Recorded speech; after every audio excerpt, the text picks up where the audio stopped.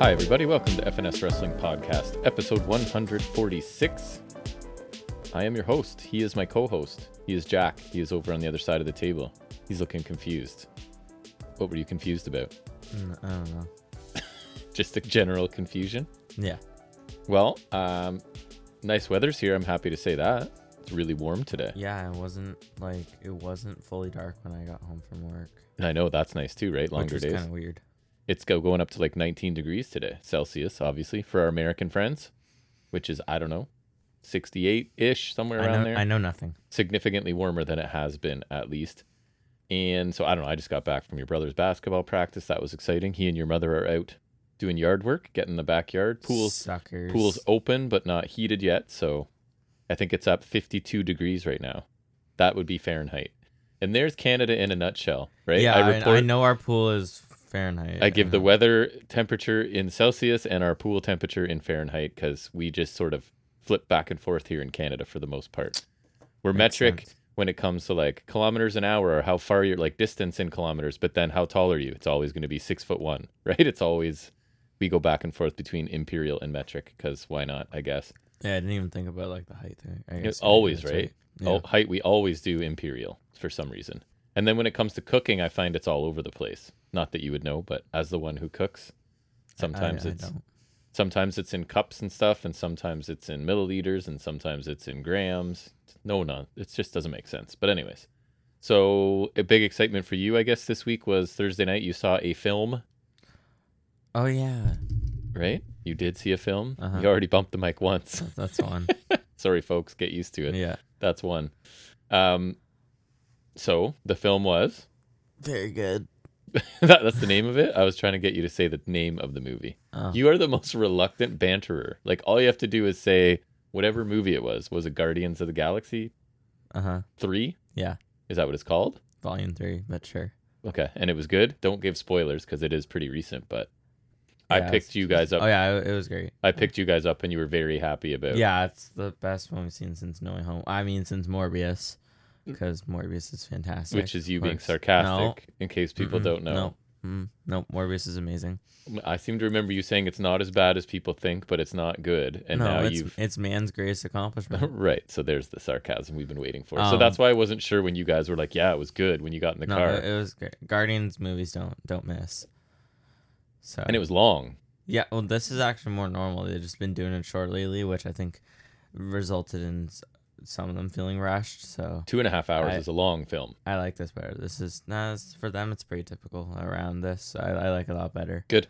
And I beat Survivor in 5 days. Oh, the new video game? Yeah, well, I finished the story in 5 days. Are you done playing it then? And you'll go back no, later? I'm gonna play later because I'm trying to Side complete quest? all the bounty missions, and I also saw a video of where to find a sick lightsaber. So Nice.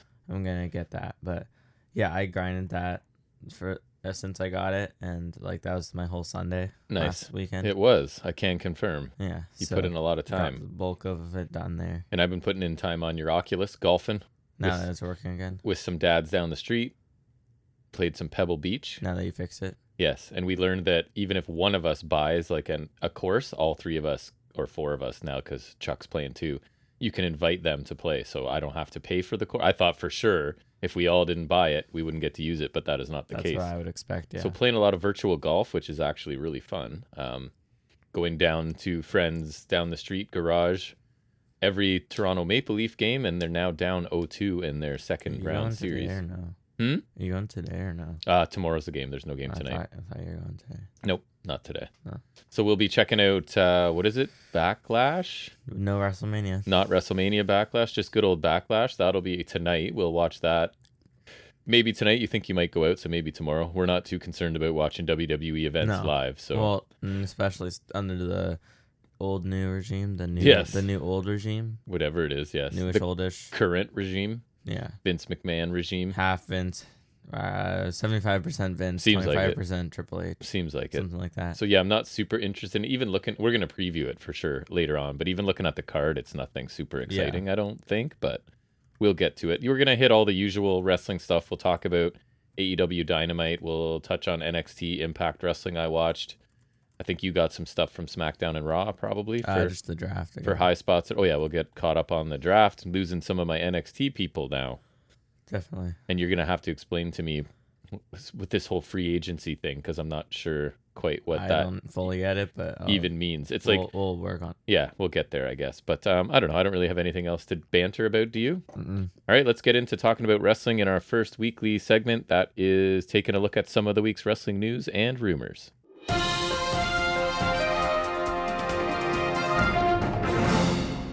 All right, so ratings this week, NXT averaged 568,000 viewers, which is down 12.2.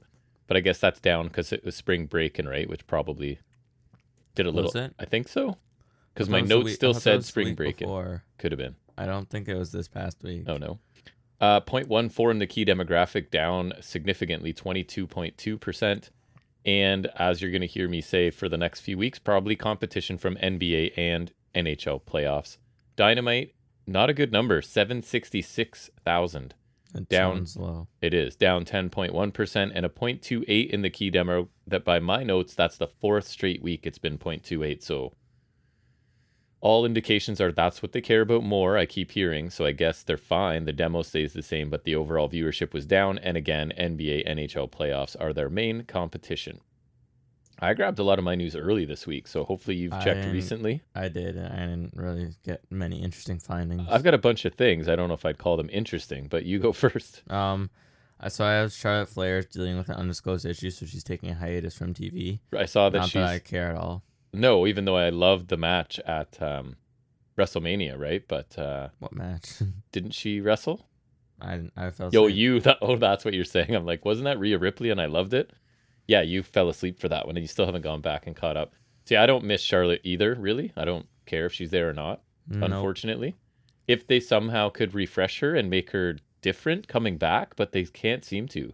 It's like she is who she is, kind of like Randy Orton. I knew you were going to say that. There's no range there, right? He is Orton's the same. Either got like, he's kind of like he's got his kind of babyface shtick, and then he's got like the really psychotic heel bit, and like he's got kind of two phases. And I guess, and that's I feel like Charlotte is even worse because I feel like she's just not a likable babyface at all. Orton, I feel like you can get behind, like because he did stuff like RK Bro, like you can get behind Orton better. I think, to his credit, I think with Charlotte, she even like from like the first time she turned face and when she moved to SmackDown 2017, like it just like, doesn't work. You're not a babyface. It just doesn't. It just doesn't translate. I agree, and she can be great in the ring, but I just find her heel work. I feel like the 2016 run was epic, and then that since then I haven't really cared. And she's just kind of there and the same all the time. Yeah, exactly. Did you hear the first one I had is that WWE is reportedly considering a new member for Judgment Day? JD McDonough. Yes, that apparently it is JD McDonough, one of the call-ups to drafts, I guess, draft picks,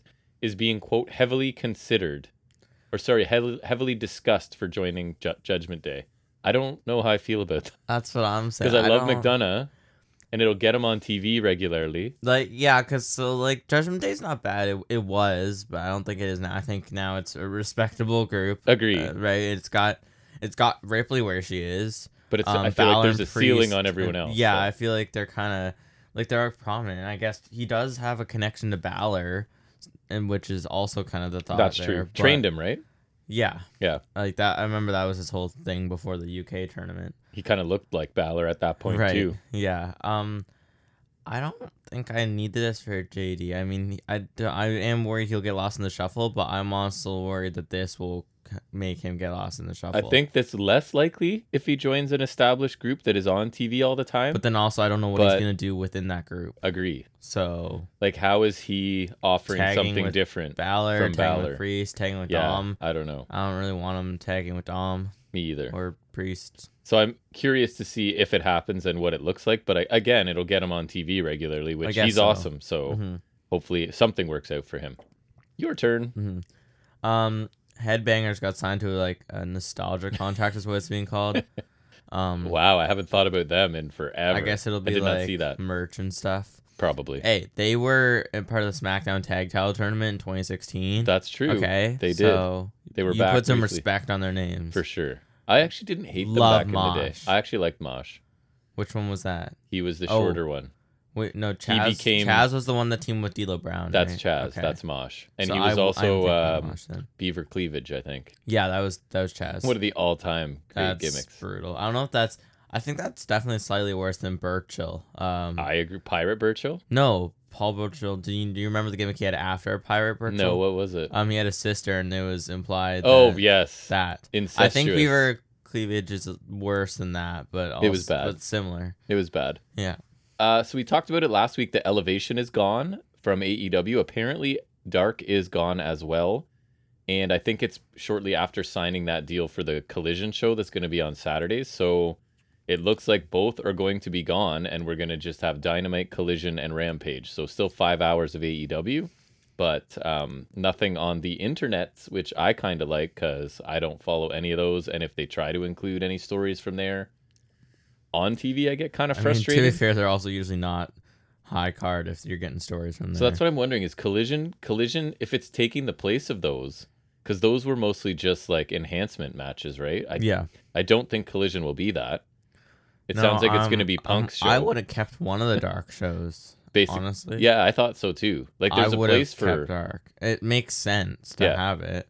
I would have kept that. I would have given one of, obviously I don't know the TNT slots, but I would have given one of the TV slots, or like I would have given Monday or Tuesday to Collision, because I feel like a weekend slot, I just don't like a weekend. I'm not a big fan either. It doesn't work well for me. Doesn't work well for this, but just in general, I don't enjoy it either. I don't know why. I just don't like it. I'm hearing that Collision's going to be like Punk show, and whoever is willing to work with Punk. It's like whoever is Punk friendly. I hate that. Can go there. I don't know if that's true or not. I know, but I hate that dirt sheet then like stuff, the show's already that's just I hate that even more than him coming back. Is that there's a whole show centered around like him. Like, you have to split the roster just so that he can be like there. And you were. And like I know he's a drawer, but that just seems like way too much to do for one guy. Especially the way he went out. So now you're kind of rewarding that behavior by being like, here, now you get your own show. And like you can work with people who are okay with you, right? Like, and avoid everybody. FTR can go there, and like, because FTR like him for some reason. They do. Dax really likes him. It's unfortunate. I don't like the whole thing. It's just kind of weird. We'll see if that's what it even is, right? That's what I'm hearing, but who knows? Could be something else. What else you got? A last one I have was the Britt Baker, the black eye shirt is apparently become a top seller. Yeah. And who was Jericho was wearing it this week on Dynamite, right? Yeah. I think it's a cool looking shirt. I know it's taken some heat, but I was saying to you, like, people are complaining about it. I don't know, on the grounds of, is it looking like it's a battered woman on a shirt? Is that? I would assume so. But my thing to you was, for me, we have men's shirts with men bleeding on them and stuff. So why is this a big deal if there's a women's shirt? And they did a Baker bleeding shirt before too. Right. Like I don't feel like this is something that would be critiqued if it was a man's shirt. So I really don't think there's much room to criticize it for a women's. They should be able to do exactly what men are doing, have the same matches, have the same everything. So I don't really have a problem with it. I think the shirt looks kind of cool. But yeah, I mean, I don't think they need to sell it, but because like I think it's just a funny thing for like gas to wear. But I mean, if they're selling, I don't really care. Yeah, doesn't matter that much. Looks like one of Impact's biggest stars is headed towards free agency. Did you hear this? No. Sean Ross Sapp from Fightful is reporting that Jordan Grace, as of March, it says, was set to become a free agent. So they're not sure if she has re-signed or will re-sign. And apparently they added in that she is making a lot of money via her exclusive content site, whatever. I don't know what she's using, but makes a lot of money from that. So she's still involved in the title picture, so maybe she has. She's got a title match coming. Right. So I'm not sure if she's done or if she's on a handshake deal. You know, sometimes that happens for a while. But anyways, did you say you don't have anything else? Yeah. I got a bunch more. She's already got more buzz than Roddy did. Right. Yeah. You actually are aware that she has a contract expiring. All in London is shattering records. Did you see this? I did, yeah. As of May 4th, so 2 days ago, ticket numbers were at 43,000. Which is breaking AEW's gate and attendance records even before. I saw they sold 60 or something. And the cool thing is, so that was 43,000 before they actually went on sale, right? It was going on sale on Friday. So with pre-sales and whatever the other gimmicks are to get tickets before you can get tickets, which frustrates me because we are on the opposite end of that sometimes. Yeah, that was so confusing when we got tickets for Dynamite at the one time. I I was so mad for a second. So already setting records before they could even sell tickets, however that works. And apparently Meltzer says they're closing in on a $6 million gate. That's nuts. And their record so far has been just over 1 million. So they're looking at about 6 times that. So obviously not a bad decision to go and host in a giant stadium overseas. I'm super pumped. That should be a fun show. Hoping their stage is really different. Yeah, you're always hoping that. It should be, because it'll be a completely different venue. SmackDown was in a big venue last night. They had like they had a similar entrance stage on SmackDown to what they had at the Rumble this year. Oh yeah, because they always do the Rumble in like a baseball stadium or something. So something big. Yeah. Anyway, SmackDown looked different, so that's cool. You like that? You are a big fan of that. Well, yeah, because they just have a big LED screen now, so it's like when people come up for the entrances, you can't tell the difference between any shows. True. It's literally just the graphics that are any discernible differences. You need the glory days where every show had their own distinct. Yeah, I like SmackDown fist. Yeah, I like, or even I don't care if we're on SmackDown. I mean, I would prefer like when they did the 2019 draft and SmackDown. Why did I say SmackDown started on Fox again, right? They had that stage where it was like there's like the top end, and they had like those kind of ring things around the ramp, and like that was cool. And then Raw had like that flat stage with like, remember Kevin Owens ran up it one time and jumped off it. Like those are different. So I would like them to have stages like that again, where like they're kind of like LED heavy, but at least they look different from each other. Yeah, because I think then I'll not notice until you tell me. Then the two shows will look different, right? But then just do unique pay-per-view sets, even like slightly, because at most now all we get is ladders at Money in the Bank. Right. Big prop. And then Mania, SummerSlam, and Rumble. That's it. Like I think I would like something other than the big four. You know. Yeah, you would, and then you can tell me about it because I won't notice. Yeah. And then I'm like, oh yeah, that is cool. So do you remember when Sonya Deville was? I saw this too. Stalked and home invaded, attempted kidnapping, whatever it was. I think she got out, but so the perpetrator has been sentenced to 15 years in prison. For attempted kidnapping, apparently pleaded guilty to charges including kidnapping, aggravated stalking, and armed burglary. So 15 years in jail and then 15 years of probation. So really glad to see the person is going away. 15 years seems like a lot. I don't know. But good, because that is some craziness that was about to happen that she avoided. So that was a while ago. It was a while. That's the swift wheels of justice. That was years ago, and this person's now being convicted, right? Bad news for us, only because it would put someone we really enjoy not where we will see him very much. But Will Ospreay believes he will likely work out a new contract with New Japan after his current agreement expires. Or he could not. Like, just don't. That would help us, right? So apparently his deal's up in February of 24. And he said in an interview he's confident that he and New Japan will reach an agreement for him to remain. So unfortunate, good for him. Get your money, go where you want to go, but like not great for us because we think he's awesome. And no, but I don't think he understands. I want him to go to AEW. Well, he's probably listening right now, I would assume. Okay. So Will Ospreay, I think he needs to understand go to AEW. Yeah, he needs to get that. Or Impact. No. No, he would never go to Impact. And then I put this one here as news because her segment at the end of the show wasn't really noteworthy, didn't make a high spot or rest hold. So it's that Indy Hartwell is indeed relinquishing her title. And along the way, sort of announcing... I saw her reign was like around 30 days or something. Amazing. Asuka. And announcing that there will be a tournament culminating at Battleground for the vacated NXT Women's Championship. So it was funny because your mother cut by on this and Indy was very, very orange. So your mom thought it was our TV and I'm like, no, because she doesn't normally look like this. It must be a spray tan effect going on because your mother said she looks like an Oompa Loompa was basically what it was. So she gave her speech about leaving, put the title down and left, and then sort of they zoom in on the title and somebody picks it up and it's Tiffany Stratton, and then Cora Jade come up and they start sort of fighting over it, and then pretty much it felt like most of the women's locker room comes out to sort of brawl to end the show. So Indy is gone. I mean, good for her. There's someone I really worry about being lost in the shuffle because she was lost in the shuffle in NXT for months, right? Which still begs the question. And then suddenly champion. Yes. Yeah. Like, I still want to know the person who predicted her to win that. That's like a lottery win. That would have been my last pick, probably. I would have picked anyone else. But anyways, so that wraps up news and rumors from us. We will now move into our in-depth review every week, and that is where you mostly break down and I comment on this week's episode of AEW Dynamite.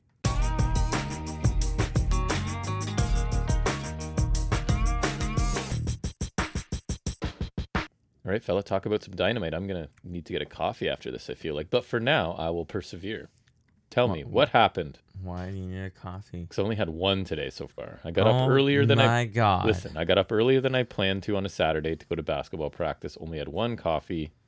So for the good of everybody, I should probably have a second one. But I'll wait until you're done telling me about Dynamite. No problem. Mm-hmm. No problem. All right. Opener was Adam Cole, Roderick Strong of NXT fame, Bandito, and leveled up international champion Orange Cassidy, taking on Jass's and Daddy Garcia, as Jericho said once. I think maybe more than, it sounded like it more than once almost. I heard it at least once. And did Cassidy and Bandito, were they out together? I think so. They're buddies now, right? As of last week? Matt Menard, Angelo Parker, right, and Jake Hager. Yes. I was trying to, the reason I'm sort of chuckling is as the match was happening and we were watching it, I was really struggling to remember Angelo Parker's name, and I'm a big 2.0 fan.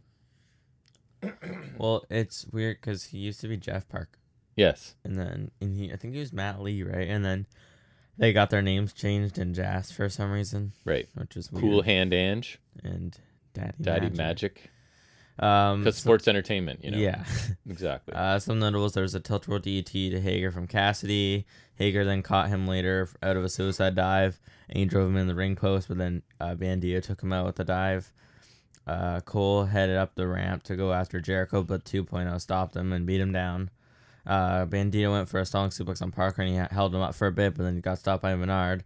Then the same thing happened with Menard, but Parker saved him. Then 2.0 went to suplex Bandito together, but then he suplexed them both. And I was like, is he going to stalling suplex both of them? Because that's not possible. That can't I kind of thought that was going to happen. It did not. Then later on, we got Roddy hot tag, Olympic slam from Roddy to Hager. Daddy Garcia locks in the Dragon Tamer on Cassidy until Cole boots him off. Bandito hit a one-arm military press slam to Parker in the midst of there's a flurry of moves going on. Cassidy does lazy palm strikes to Garcia, and then the finish came when Strong hit Parker with one of his epic knee strikes. Those put people away in NXT, all right? That's he beat right. Odyssey Jones with a knee strike, so I don't want to see anyone sleeping on a And he's a main roster Odyssey Jones now. That is true. He's big time. Then Cole connects with the last shot for the win, and I kind of liked it. Cole, immediately after winning, ran up the ramp and caught Jericho off guard and attacked him until security separated them. Yeah, I really like Jericho's position on Cole as well, because it's that heel, he just kept saying, the guy was inches away from his wife while she took a beating, and he did nothing, right?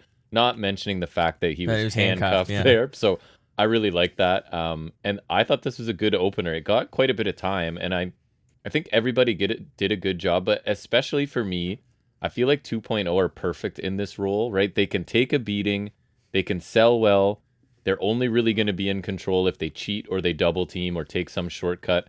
And if you need them to actually wrestle a little bit along the way, they can, right? But they can make other people look good. So I think they were pretty perfect here. And because the idea of this, I think, was it was really to showcase the babyface team, right?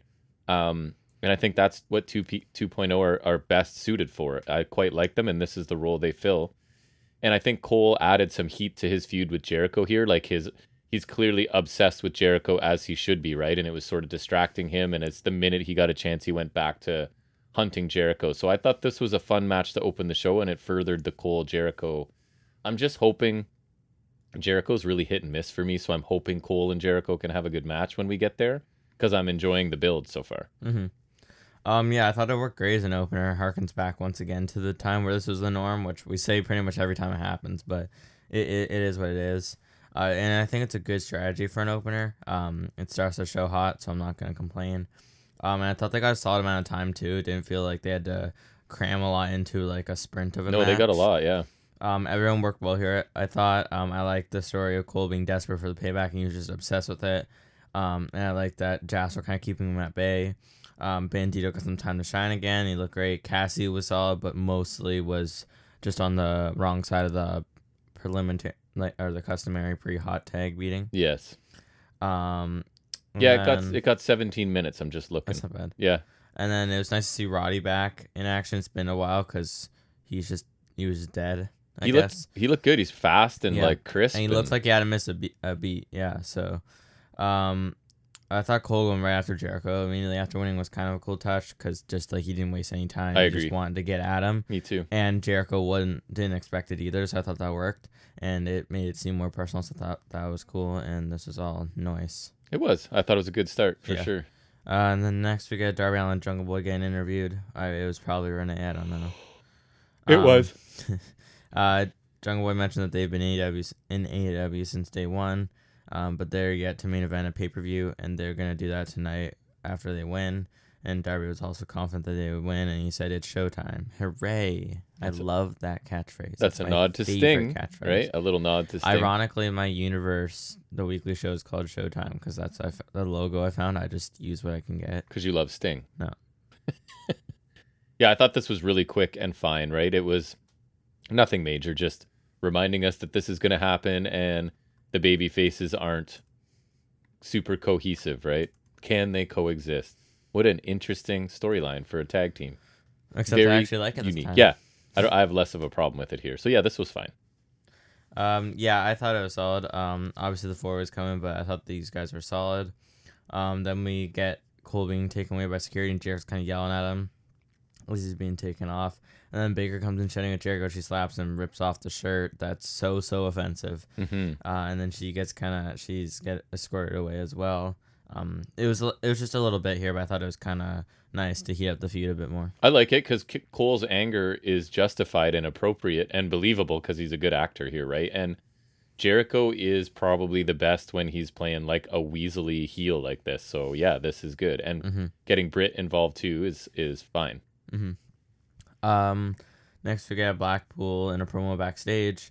They're on I think they were on stairs. Yeah, they were on a stair. I have BCC on the stairs. Is my note. Danielson was talking about how Bret Hart's catchphrase, and he thinks it's egotistical to think nobody would be better. He says he's the best wrestler in the world, and he's the best there's ever been. And he said, he's better than Bret Hart, and if he's not the best, then it's one of the Blackpool guys. Yep. And Brian hopes that Yuta is better than him, and he may have called him. He cursed at him, right? Yeah, he called him a little. What did he? Oh, a little, yeah. A little crap. Yeah. Brian said that Blackpool wants to make people better. And then Moxley switched over talking about the cage match next week against Omega. He said that this is a whole new version of Mox that he can't wait to show Omega, and he'll leave one hell of a mark. Yeah. I think Danielson is pretty much giving his real life philosophy here, but like with an edge because they're kind of heels, right? So this idea that, because by all accounts, I hear that he is there to elevate other talent. He's there to work with other people. He doesn't really care about having titles, right? So this is kind of him, but with an edge. And I love the idea that they're working this into, we're doing all of this stuff we do to make other people better. Like they're bullies, but they actually have a philosophy, right? Instead of just coming out and attacking people and we never know why, they're saying this is how we're drawing the best out of people. And whether right, because I thought when he was talking about making people better, you could take that in a babyface route easily, right? So I think like he did a good job of kind of contorting it back to the heel philosophy. And that's why I like it, because it's like, yeah, we're going to beat the crap out of people and we're violent and we're going to attack you, but we're just trying to motivate you, right? So I really like that. And I think it is honestly like a twisted version of Danielson's actual philosophy of what he's doing in AEW. And I also liked that they, because even I, who forget everything, am like, wait, didn't Mox and Omega just? And so he's trying to make that feel. It has been a while ago. But and he's also saying like, I'm a completely new version now. So at least they're trying to say like, yes, I know. Oh yeah, I definitely think the dynamic's different this time. Right, and we faced each other a bunch, but it's really different now, and here's why. So I like that too. Well, I know it's a cage match, but I assume there's gonna be some sort of interference. So like, who would have thought Mox and Omega are gonna face off, and Mox is the one with a bunch of interference ready. I mean, to be fair, Omega's got the Bucks, but they're still a little outnumbered without Hangman or Takeshita. I think Hangman should be. Where the hell's Hangman? I know, he's been missing for a couple of weeks too. So I really like Danielson's role with this group right now, and I think the group in general has been killing it. So I really like this segment. Mm-hmm. Yeah, I love Danielson. I thought it was cool taking a shot at the Bret Hart line, and I thought it connected nicely to his whole thing. I like what he was saying. And like I said, like the way I like because if they want to push people, that could be that was kind of their whole thing when they were babyface too. So I like that was they kind of like changed it a bit but kept it the same. Yes. So it's not like them turning heels completely like out of left field. It's like it's logical. Yes, they have a philosophy behind their random attacks. I like it. I thought when he called Yuta, when he swore at Yuta, I thought that was funny. Me too. And like he said, but like somehow not insultingly. Yeah. Like that was the funny part. Yuta's just like, yeah, that's right. Exactly. Right, like that was funny. The Mox was great too. I think the match of the Mega should be great. They seem to work really well together. And I think a lot's changed since the last time they had a match, so it should be great. And I'm pretty sure this match doesn't explode. So and that's next week, right? Yeah. Yeah, there's no explosions. Yeah. Quote unquote explosions. Exploding steel cage death match. No, I think they learned their lesson on that one. Next we get, as I was just clamoring for, Saraya wrestling. Yep. Saraya in the ring is exactly what we wanted here. This is what I wanted from Britain. Do I get to say it? This is your women's match this week. It made the first hour. She's British, right? Who? Saraya? Yes. Irish? Yes. Okay. No, British. Pretty sure. Yeah, this is what I wanted for Britain. I don't want Pete Dunne. I want Saraya. Exactly. That's what I want. I don't know, because she's like pale like Sheamus and he's Irish. So. No, she's English. Okay, I thought so. Or yeah, English, whatever. Yep. Same difference. And she's taken on another Briton. No. Willow Nightingale. There wasn't a lot here. She hit the page turner, which I forget what she calls it now, but that's a funnier name, so we're going with that. Yeah, I forget what it is too. Anyways, doesn't matter. It doesn't matter. Willow had a DVD, but Storm distracted the ref before the pin could be counted. Soho tried to interfere, but Willow pounces her into the ropes, which looked kind of cool. And then Saraya hit the Rampage, which is that like package DDT for the win. Also a funny name. I don't love it. No, I like the name. Just too much Storm and Soho here. I don't think Saraya looks good in the ring. I don't care. And you have Willow, who can wrestle, who is a babyface, who the crowd is behind, and you give her another loss for I don't know what reason you couldn't have put anybody else in that spot. And again, she looks like an idiot because how many times is the babyface opponent of any of these women in a singles match going to come out without any backup, right? You know you're going to get attacked. You know it's numbers game. It is every single time this group wrestles, and the babyfaces still keep coming out alone. So it kind of bugs me for Willow just because I think she's someone they could do more with. Then you get the basic beatdown after the match. I forgot to mention that. Sorry, go ahead, because there was a bit of a... Not that it was... They tried to put a little bit of a twist in there. Sheeta came back, and she's a babyface. Yeah, so Sheeta came back, acted like she was going to join... Because I forgot they did the whole thing where she picked Tony over Sheeta, but that was back when Saraya was still a babyface. Right. And so as soon as Sheeta was posturing like she was going to be a heel, I'm like, oh, this is all a ruse, right? As soon as she came out, I knew she was going to turn on them or not join them because I got spoiled, but also because, I mean, like, she's an original, so... She is an original. I wasn't even considering the numbers that it now makes 3-3, right? So I'm assuming that's where we're going. Not even that, but like, that, like, I don't know why she would join the Outcast because she's not an Outcast. Right, and that's why the whole tease of it was like, nope, she's not doing that. But so we're back to this homegrown stuff, which I felt like they were leaning away from a little bit, but it looks like we're back. And I probably say it every week. Jamie Hayter needs to get away from this. This is not... Yeah, that's what I was thinking. A strong champion's It's angle. Nice to have Sheeta back too, but I hate that all the major stars and the actual champion are tied up in a storyline I don't care about. Exactly. It's not enough about Hayter. It's more about the other group, and I don't get it. I don't like it. At most, we got like that 3-way title match, but that was mostly about Soho. It was. If anything. It was more about her. Right? She's emerged as the leader or whatever. Although now it's kind of leveled off again, and I can't really tell. But I don't really care. I don't. That's the problem. And I really like Hayter. I really like Britt Baker too. They need to get away from this somehow. But it doesn't look like it's happening. So the match was fine. We're back to a mediocre match. It was. To be fair, I wasn't expecting anything amazing when I saw Saraya was the one wrestling. In fact, I think I groaned. You probably did. You did, because I remember when the three of them came out and you're like, oh, it's her wrestling. We're not happy. That's exactly what it was. Three. Of the three. I think I would prefer... it's weird, but I would prefer Storm the most, I think, at this juncture. Yeah, I agree. I would prefer Storm the most. Storm, then a significant step down to Ruby, then a significant step down to the other one, Saraya. Which is weird, because I was never a Tony Storm guy. No, but everything's relative. I was pretty famously not anti her in NXT. She wasn't good in NXT. She wasn't I don't good know in what NXT. it was, but I hated her the whole time she was in WWE. Because she's not bad, but she seemed bad there. Oh, I definitely thought she was bad, I don't know what. That's not my fault, but anyways, like Taya. She's yeah.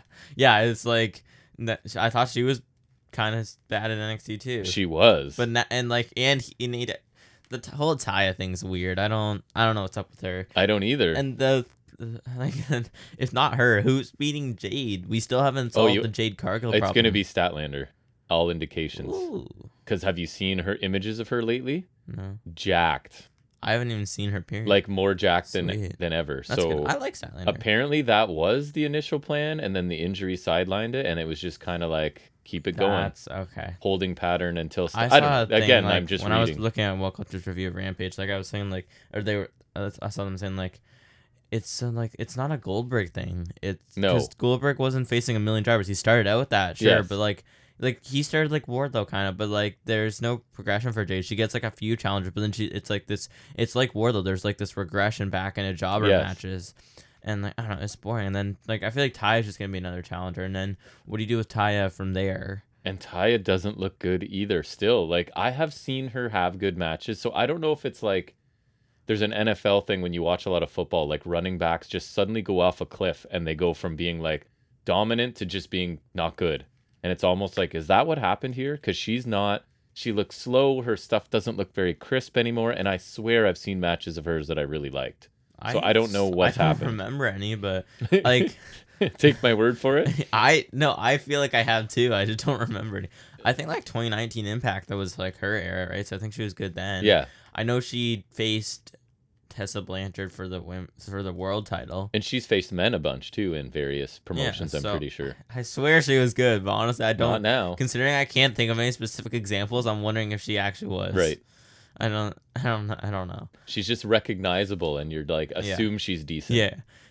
Anyways, the women's division is kind of weird right now because I feel like both titles are kind of tied up right now because you have haters stuck in this whole thing, which does her a huge disservice. And the titles may as well not even be on her for this, which sucks because she was a hot champion. She still should be, right? Yes. But I feel the Sheeta match was a great start. Yep. And then what since then, right? It's been bogged down in this nonsense. Yeah, and then the TBS title is bogged down by Jade, which she's not horrible. It's just we've been saying, there's been no progression for what it's been a year with that title, over a year. Yep. I don't know. The women's division's in a state of, I don't know. It's not great. No. They've always struggled, right? So this is them. Yeah, I don't know if they thought Saraya was going to move the needle. I feel like they did think that. CM She's Punk, not. This is not. Oh, absolutely not. And I can give Punk credit. I've never liked Punk, but he's a draw. He earns money. He gets viewers. Saraya to be fair, he did nothing for the title either. Saraya does not. That was actually surprisingly not his fault. Right. Because, even if there was no brawl out, then he still was injured, so. That's correct. He broke his ankle on the No, that was the first time. Oh, right. He got injured in the Mox match, too. Oh, right. The second Mox match, right? Injury prone. Oh, the squash was my favorite thing ever. I'll never forget how happy I was. You were very happy. That was a beautiful moment. It was. Anywho, next we got the House of Black. They're back. The trios champions who've been gone for a month or whatever are back. Ever since it's Hater. Ever since their first defense, what have they been doing? Exactly. It's I don't know, just a bloated roster, I guess, right? I feel like they face Air Fox and Lucha Bros, but I could be wrong. I think sorry, Top Flight. What am I saying? Yeah. Why did I say Lucha Bros? I don't know. You're crazy. You're crazy. They're talking about how they'll take any 3 competitors. So cue the random teams, I guess, or something. Yeah, but if you're going it's basically an open challenge, meaning we get a lot of trios matches, cool. Yeah. I'm cool with that. They'll probably give us something I don't know. They could. If Pac is still gone, I think Pac is legitimately dead. Or careful, we have the power to kill people. I'll test my luck here. He's either dead or he's in England, or maybe the facial injury. Well, Mike Bump number 2. Maybe the facial injury is just really bad because he was dealing with that through the Best of 7 series. I don't know, but anyways, if Pac is still gone, I would gladly have Lucha Bros and Vikingo square up against House of Black. Absolutely. Or I guess we'll probably have Acclaimed and Daddy Ass go after them. Mm-hmm. Yeah, no doubt. So they're saying it's like they've got an open challenge or an open house rather. They've got 20-second countouts, New Japan kind of thing. No rope breaks, and DQ can be enforced at like dealer's choice, they said. So I guess like if you want no DQ, you can have it. Yeah, I was a bit confused by that, and you clarified that the opponent has the choice of. Yeah, that's the open house. So this is cool. It's nice to hear from them again finally. And you can't really tell here, but apparently they have modded belts. So it's a standard trios design, but now the plates are silver instead of gold, and like the banners where it would say trios champions they're blacked out. Like, oh yeah. I think there was color on the belt before, so it's like silver and black basically. And then I think the side plates have House of Black logos. Cool. Seems like they're gonna have them for a while if they're getting their own match type, right? And belts. Right. So I think that's cool. I like that they have different rules. I'm hoping we see that in action a bunch.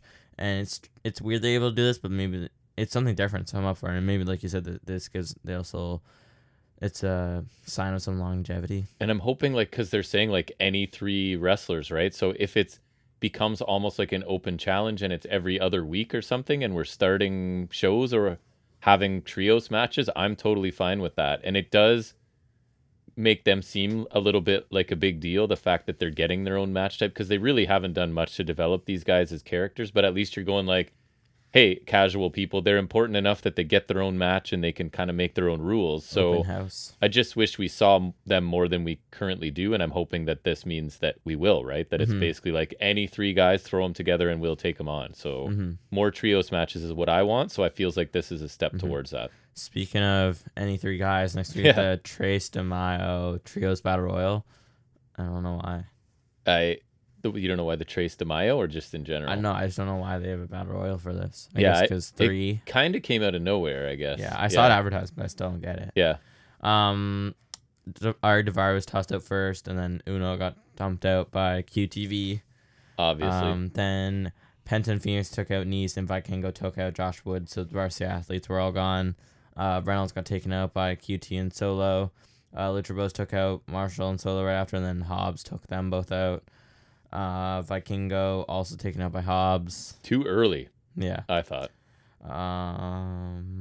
The Acclaim took out Hobbs. Butcher took out Caster. Blade hit a neckbreaker to Bowens, and then they mocked the scissoring, which is kind of Butcher's face is funny. John Silver was on there. He hit a delayed vertical suplex on Blade, while Butcher and Kip Sabian with purple hair were attacking the Acclaimed.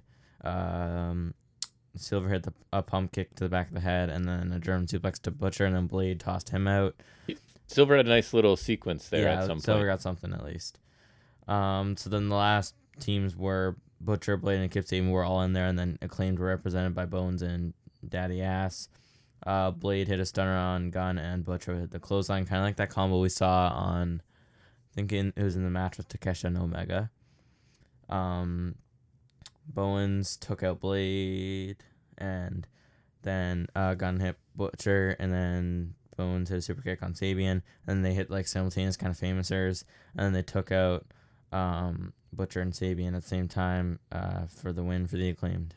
Yeah, this, I'm not a big Battle Royal guy. This was pretty standard. There was not, if you ask me right now what was like a memorable spot, I probably can't give you one. Silver. Other than, that little flurry, and I was a little disappointed that Vikingo was out early, but, I guess there's really not room for him to do much in a Battle Royal, right? Unless he waits till near the end when the ring's kind of cleared out, so whatever. I mean, the Acclaimed will be a nice contrast to House of Black, right? You've got, super serious, dark guys versus kind of your have fun rap on the way out and have catchphrases and hand gestures and stuff, so I can't imagine the Acclaimed win, but the match could be interesting at least. So I don't know. There wasn't much out of this Battle Royal. I thought it was just pretty basic stuff. Nothing very interesting. Yeah, it was fine. Not an amazing Battle Royal, but some of the end was solid.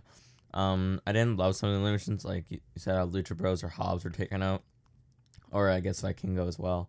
But it was fine. I'm hoping the Acclaimed get a shot at least so the match means something. Yeah. And I figure they will. But it's not like confirmed. It wasn't like this is an outright number one contenders thing. It was just I'm sure it is though. I that's what I assume because there's no money involved in like the Christmas one, and especially following the whole any 3 guys put them together, we'll take them on sort of thing. Then then you have this. That feels like where it's going. Next weekend, MJF and Sammy Guevara interview. They're getting Guevara was getting interviewed by Renee, talking about how they have to win this week to keep the singles match. MJF showed up and Sammy was kind of questioning about the limo thing last week, and MJF claimed he had back pain from carrying the company, so he had to lie down. And he admitted he was a horrible friend, and Sammy deserved better, and he walked away. But then Sammy said, like, they had a whole made-up thing. He kissed him on the head. They hugged again, because best friends hug. That's whatever. Right. I guess so.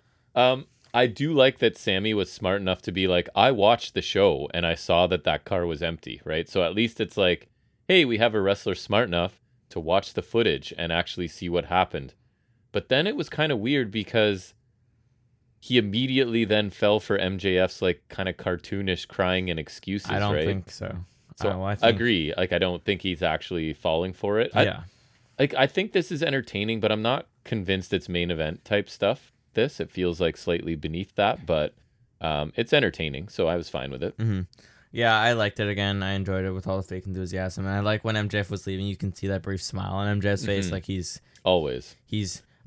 conning Sammy. Obviously, Sammy knows, but I like the both know it's fake, but they're kind of clinging on to it just because they're close to getting what they want. You're right.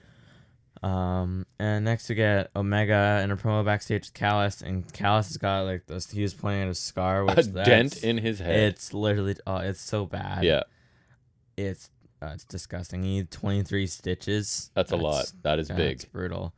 And he said that Jon Moxley will lose every time to Kenny's talent and Don's mind. And he said every time he looks in the mirror, he thinks of Jon.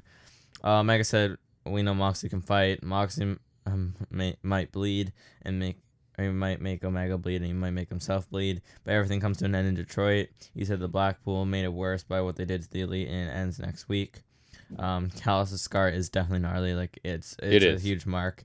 But I liked how Omega was kind of angry, but also he kind of had like a calm demeanor in it. So I thought that was kind of cool. He was calm but serious, Kenny, which is different than we get with him a lot. So I like that too. And I thought Callis sounded fantastic. Like, he's using that head wound as like motivation, right? Maybe he's actually pissed about it, but either way, his character is, right? So I thought he sounded great here, and it all makes sense. The match should be fantastic. Although it seems like they're kind of on the same page again, right? Remember there was like a couple weeks where they were clearly teasing dissension between Callis and Kenny? Yeah. But again, that's something maybe they can go back and forth. Right. Like real relationships, right? Sometimes you go through a rough patch with somebody and then you're fine for a while. So that's life. Yeah, maybe it's the whole cut thing, or also Hangman's not here, so he's kind of part of the whole dissension thing, because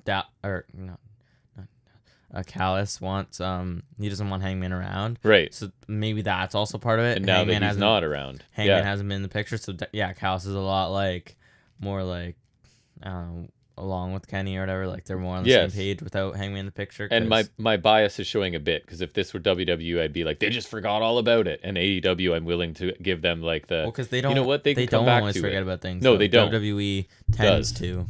Mic bump. But like they're kind of breadcrumbing it, I guess. I hope so. They generally, something like that. They're at least capable of doing that. So we have hope that that's what's happening here. Yes. Next, we get Wardlow versus Logan LaRue. Hey, you got a name this time. Oh, yeah, you said it was Lash LaRue's son. Yeah, for sure. Legend. WCW legend, Lash LaRue. Cruiserweight legend. NWO Wolfpack alum. Right. And then I think he was in NWO Elite, too. Really? Or maybe not. Could be. But, like, he was in the NWO after that. But, at least this one's on a title match. No. Because last week it was a title match for no reason. So Wardlow hit a military press into a spinebuster, wind up clothesline, 3 power bombs, get the win. Then he calls out Christian Luchasaurus, and Christian says it's obvious the fans are ignorant trash, so he tells them to shut up. And he says you could send Luchasaurus right now if you wanted to, but it won't happen, especially not in Baltimore. And the shot belongs to him, not Luchasaurus. Gasp of all gasp. So I guess that's more impactful than Luchasaurus. So that's fine. Because he was an Impact.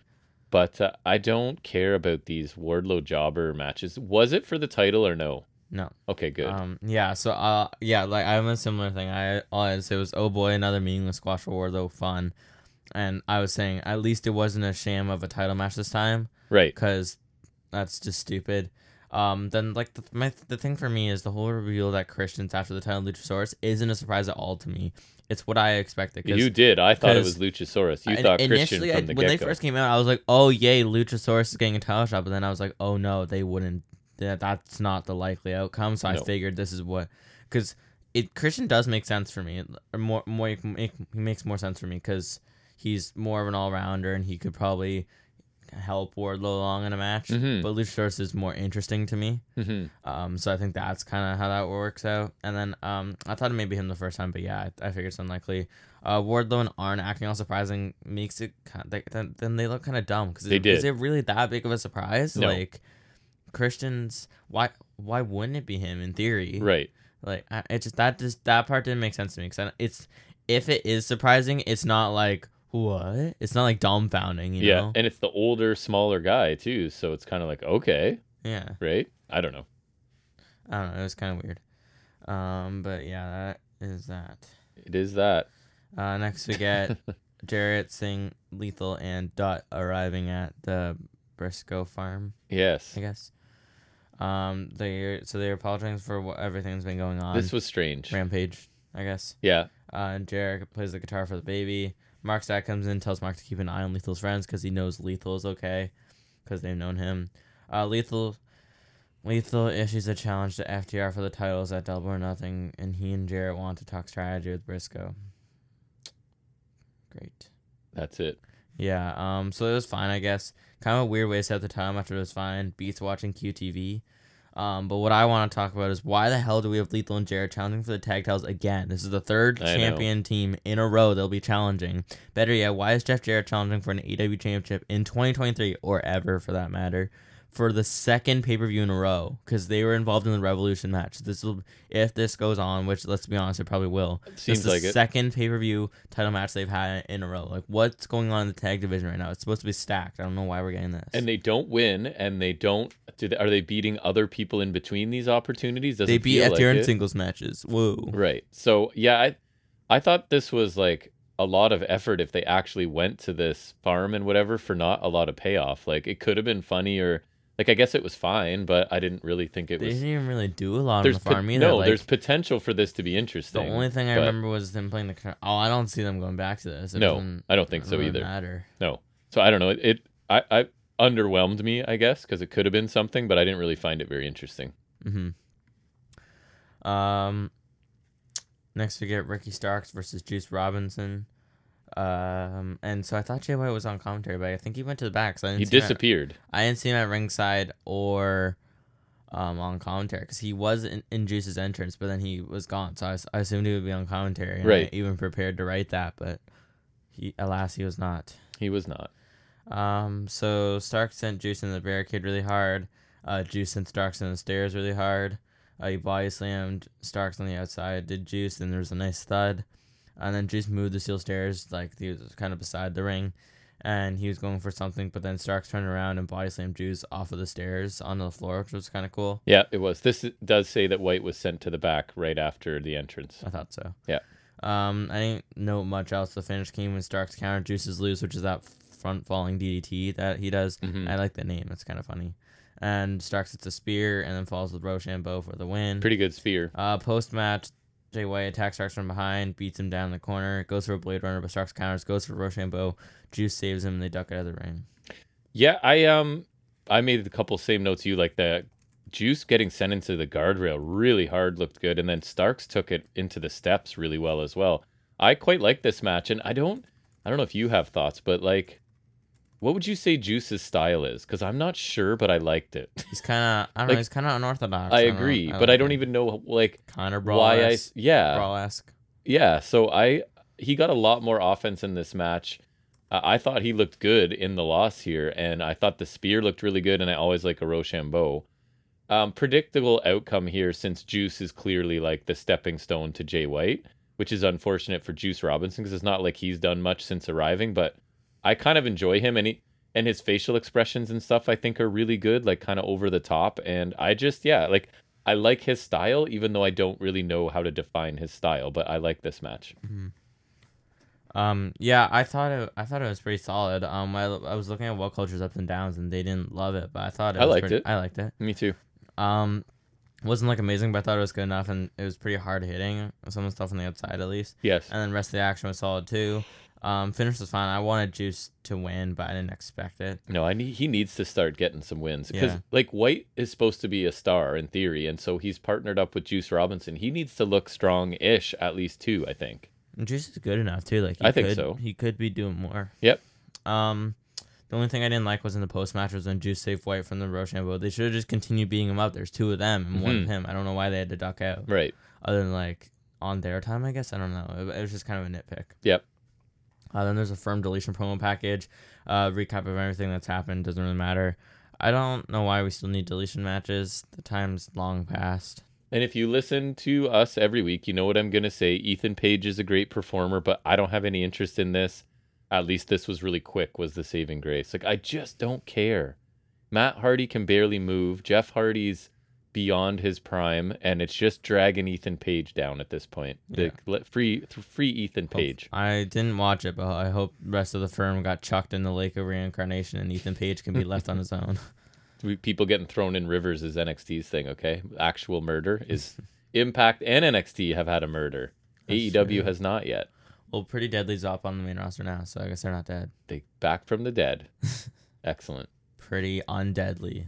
Oh, I like it. Nailed it. So next we see Jungle Boy and Darby getting ready backstage for the match. So Darby leaves and MJF enters and he tells Jungle Boy that he still thinks he and Jungle Boy can be atop the business. And he says to look at what he's done for Sammy. I said done to Sammy. I don't know why. And he could be even better if he turns on Darby and lays down. He says he loves him like a brother, and he may not be world champion material. Good job when you're trying to con him. That's what I'm saying right there, right? But I guess he can't help it. Yeah. You can offer him a spot next to the throne. Jungle Boy said he isn't looking for a spot next to the throne. He wants the crown, which could be kind of corny, but I also kind of like it. I thought it was corny. I thought it was more corny than anything. Yeah. But yeah. And at Double or Nothing, he'll be world champion.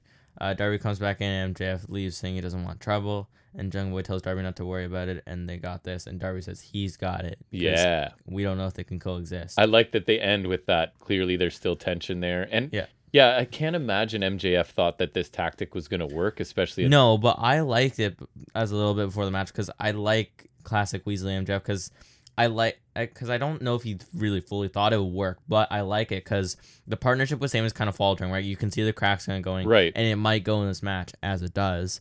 But so, and MJF can see that may not work out for him. So now he'll just con Jungle Boy into helping him. And then maybe if that works out, like on the off chance it does, then that'll help him keep the one-on-one match with Sammy. And then if Sammy doesn't agree to lay down Double Nothing, Jungle Boy can help him as like, the seat next to the throne. He can help him beat Sammy at Double or Nothing. So like, obviously in my mind, I don't think MJF would fully think this would work, but I like that he's just willing to try anything to give himself an easy path. And right? also, like, plan B is at least I'm insulting him and playing mind games and letting him know he's not a main event player. Sort of thing. Right. And so I like this as kind of like any means necessary kind of thing because he's just a weasel, right? Right. So I like it. Yep. I thought it was a nice little bit. And then obviously I had Darby and Jungle Boy being kind of standoffish at the end was solid. And it begs the question, can they coexist? Can they coexist? I don't know. Who could tell? Who could guess? It applies for both teams here. Sort of, yeah. A double, can they coexist? A double turn. Can they both a quadruple turn? A quadruple turn. It's crazy. Like, yeah, everyone, yeah. Anyways. So we get our main event, which is Jungle Boy and Darby Allin versus Sammy Guevara and MJF, and if the baby faces win, we get the four-way. Yeah, which we're gonna. What?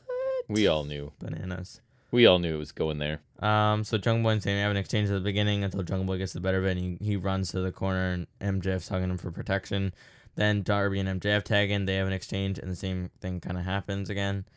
Then MJF and Sammy retreat out to get into some strategy.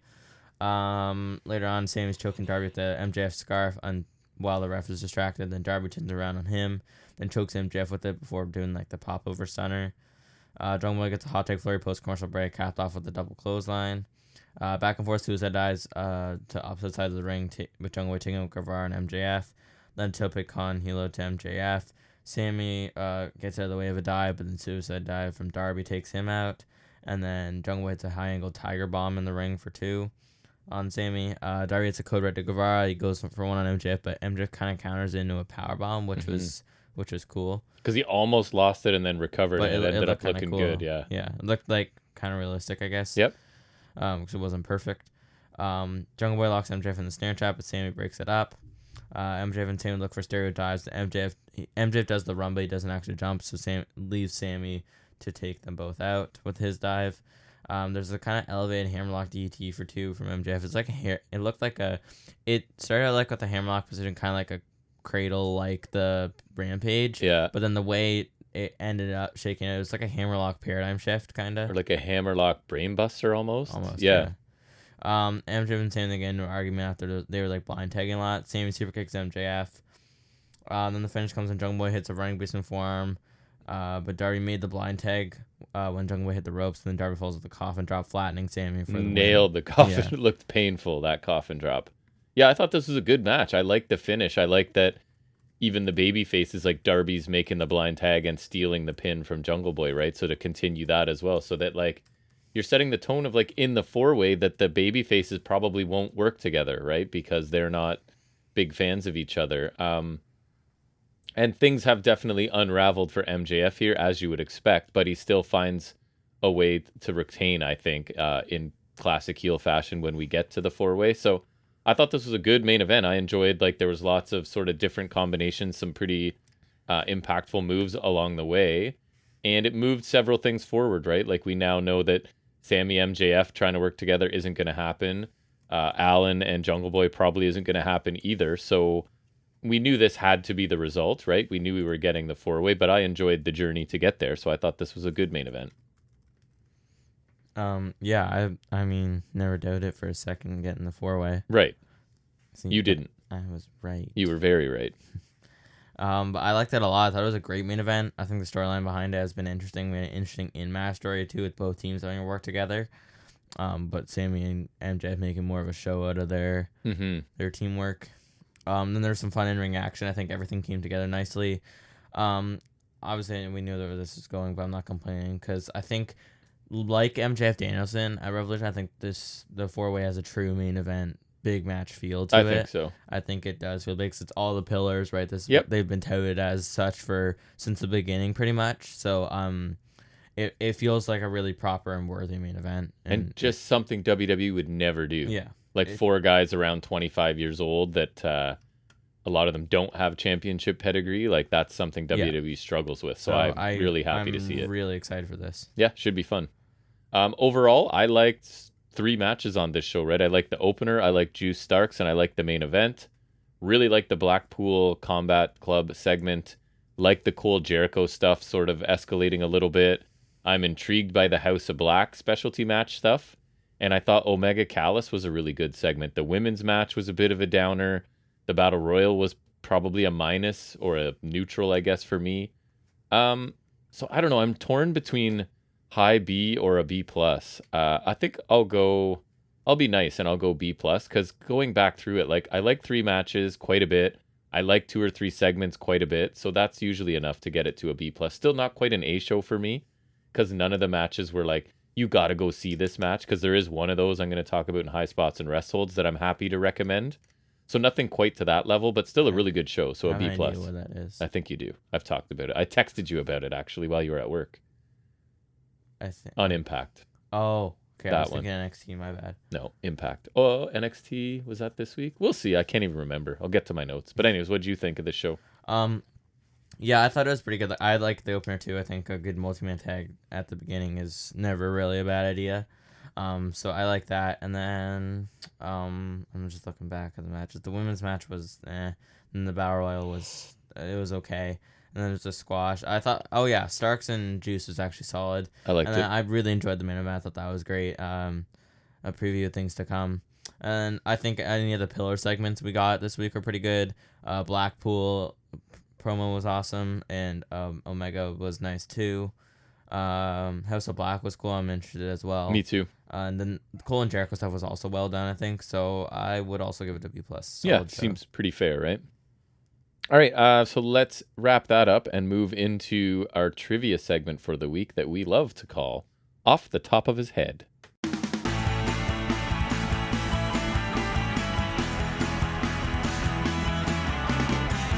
All right, so I decided I'm not going to do part 2 of the figures one because I'm trying something different and it could be a game changer for me. So getting on to some AI and asking them to create trivia so that I don't either have to go and find one or make my own. So this is our first time ever using AI generated trivia. Which one did you use? So I used ChatGPT. That's what I thought. And I asked it for, I can't remember what the parameters I put in, but it was basically Backlash trivia because in honor of it happening here, right? So this should be 15 questions. I do have multiple choice if you want them because I added that. Okay. And we're going to see if they're right because you have corrected a WWE published books. You've corrected non-WWE published books. You've corrected stuff I've just found on the internet. So we'll see if ChatGPT gets it right. All right, you ready? Who won the first ever Backlash main event in 1999? Austin. This says no. Who? So is it wrong? Who? Options are Austin, Rock, Triple H, Mankind. Who are they saying? Triple H. What was the main event? I don't know. I thought you would know. You're the person that's supposed to know all these details. Okay, I'll You're fact checking the very first question. I'm pretty sure I checked it. I think I checked the first couple to make sure. The main event was Austin Rock. So, then why would they say Triple H? That's what I'm saying. I knew it was Austin and Rock. There's already a problem. Because it was a rematch from Mania 15. Weird. I thought I checked that one. Maybe not. All right, number 2 then. Who did The Rock defeat to retain the WWE Championship in the main event of Backlash 2000? Triple H. Correct. Well, at least agree. I can say. That sounds right. Yeah. I mean, I think he probably won it, but I don't know. Which wrestler won the 6-man tag team match at Backlash 2001, which was the first ever... What? Which wrestler won the 6-man tag team match at Backlash 2001, which was the first Rock ever won the match. title and he didn't retain it, so there's a small difference. So answer that question. Which wrestler won the 6-man tag team match at Backlash 2001, which was the first ever match on the card? You want options? Sure. Edge and Christian, Dudley Boys, Hardy Boys, Acolytes. Hardy Boys? Yes. Does that sound like a match that actually took place? It does. The phrasing of the question was terrible. Anyways, who won the Fatal 4-Way match for the WWE Intercontinental Championship at Backlash 2003? Orton. No. You want options? Sure. Christian, Booker T, Rob Van Dam, Chris Jericho. Wait.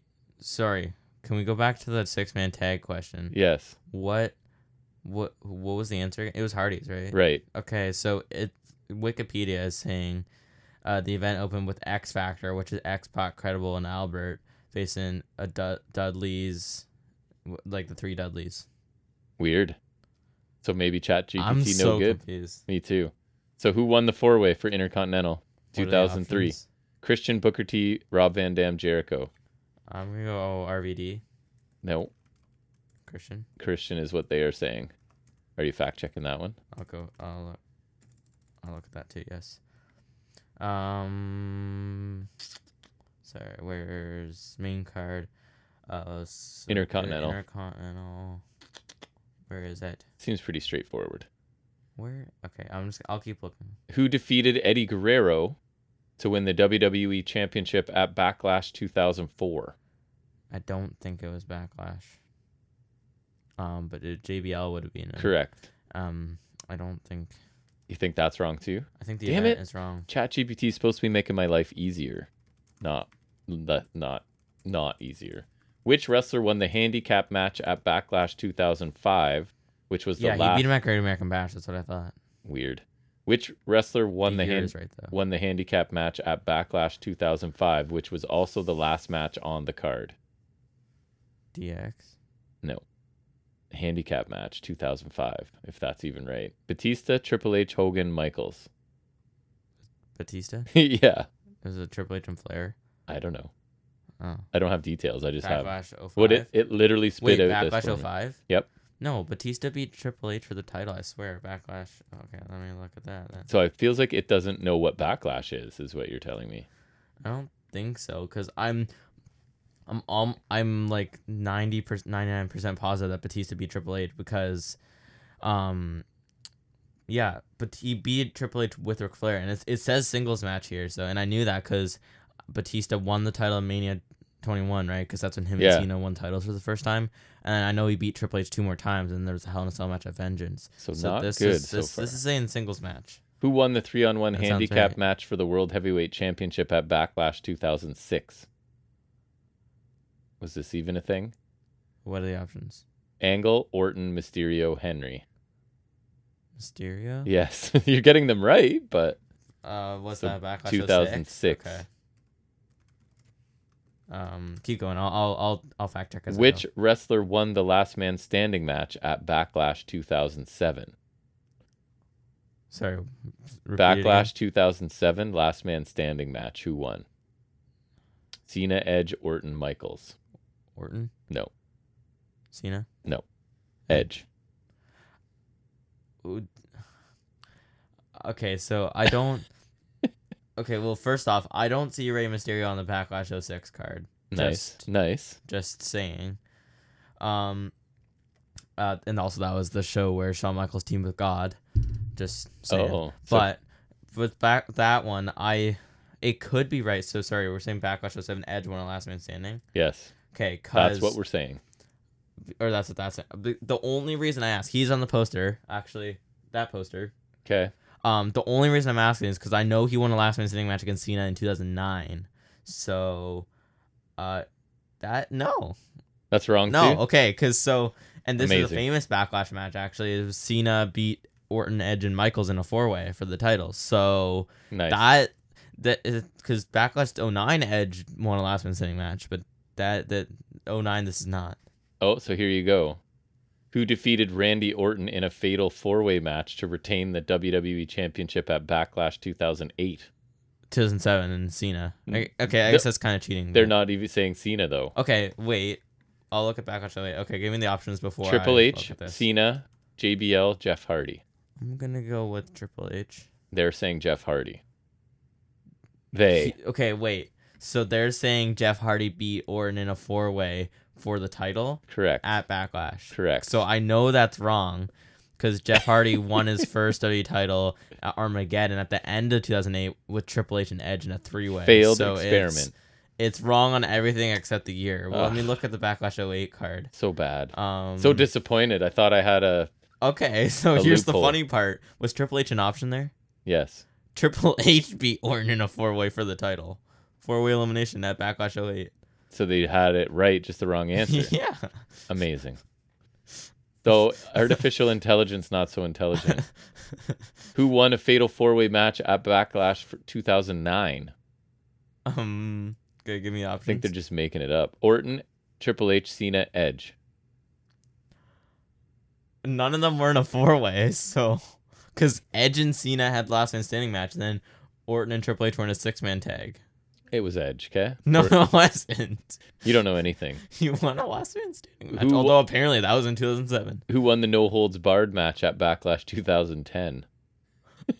Is there even... I don't even think that's Cena, a real Batista, show. Orton, or Edge? Batista? No, Edge. You don't know anything about wrestling. Have you even watched wrestling before? Okay, get this. Backlash was discontinued and replaced by Extreme Rules in 2010. So Backlash 2010 does not exist. And when did it come back? Then? 2016. Okay, so let's see if because the next ones are modern. Let's see if they got it right. Okay. Who won the triple threat match? I'm already wondering. Okay, just to clarify, Backlash, since it came back in 2016, it was 2016, 2017, 2018. Okay. They had a gap year in 2019, so no Backlash, and then 2020, and then 2021 and 2022 were WrestleMania Backlash, just to clarify. So if there's any questions about 2019, It's wrong. There's not. Okay. So we're going 2017. Okay, that's right. Was there a triple threat match? Maybe. Was it? They're saying it was for the WWE Championship? No, because that was when Jinder won the title, and that was singles, so that's already, no. So they are saying that... So it's fair game at this point for my guess. Roman Reigns, Seth Rollins, Bray Wyatt, or Randy Orton? 3 of them weren't even on the show. It was a SmackDown show. So then it should be easy. And Orton? No, Wyatt. No, You're dumb. He wasn't on the show. This is pretty fun. A couple more. Who defeated Samoa Joe in a no DQ match at Backlash 2018? Okay, so they're close because it's Roman, right? No. Yes, it is. He's one of the options, but no.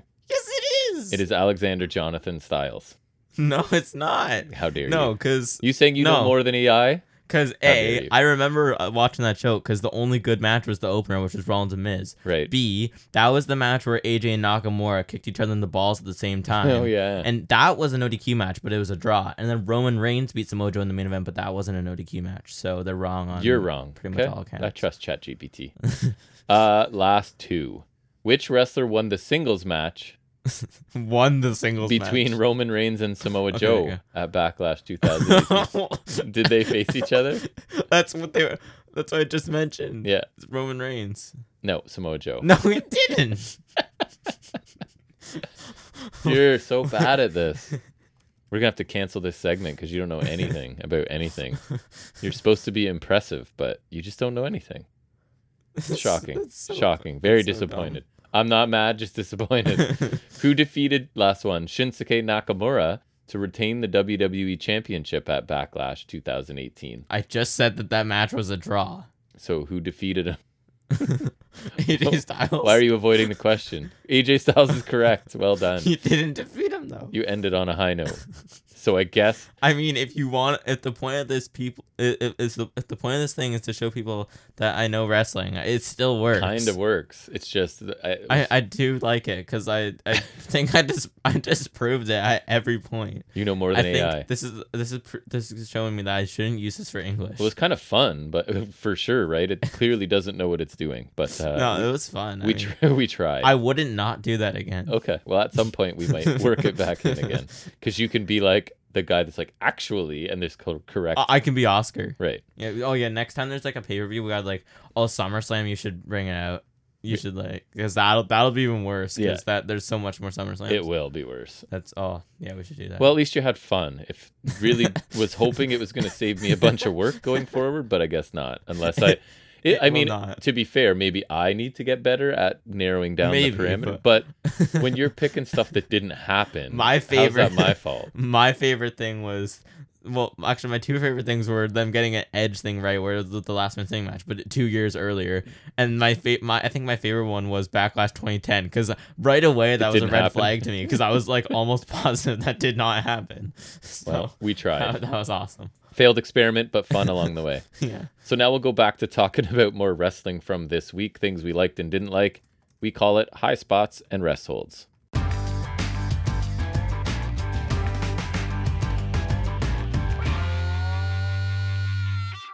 All right, so Monday would be first. So updating us on Raw draft stuff. All right, that's pretty much it. So this is night 2 of the draft. Okay.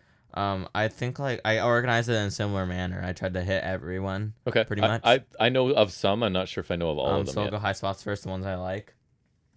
Oh, I messed one up. Just gotta change that. Okay.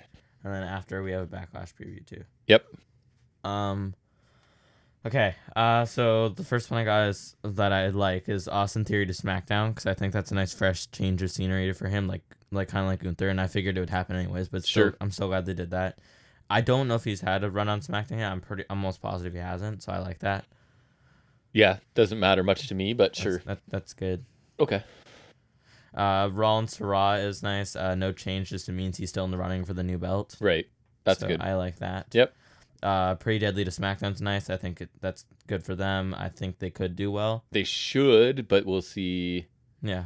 I feel like Vince is going to tweak their gimmick somehow, and it's going to annoy me because they're fun the way they are. Yeah, whatever it is. We'll see. But I think they'll fit in nicely. Yep. I'm at least interested to see. And they could be interesting tag title challengers. More on the tag titles later. They're definitely ready. It's kind of a weird situation, I feel like. Yeah.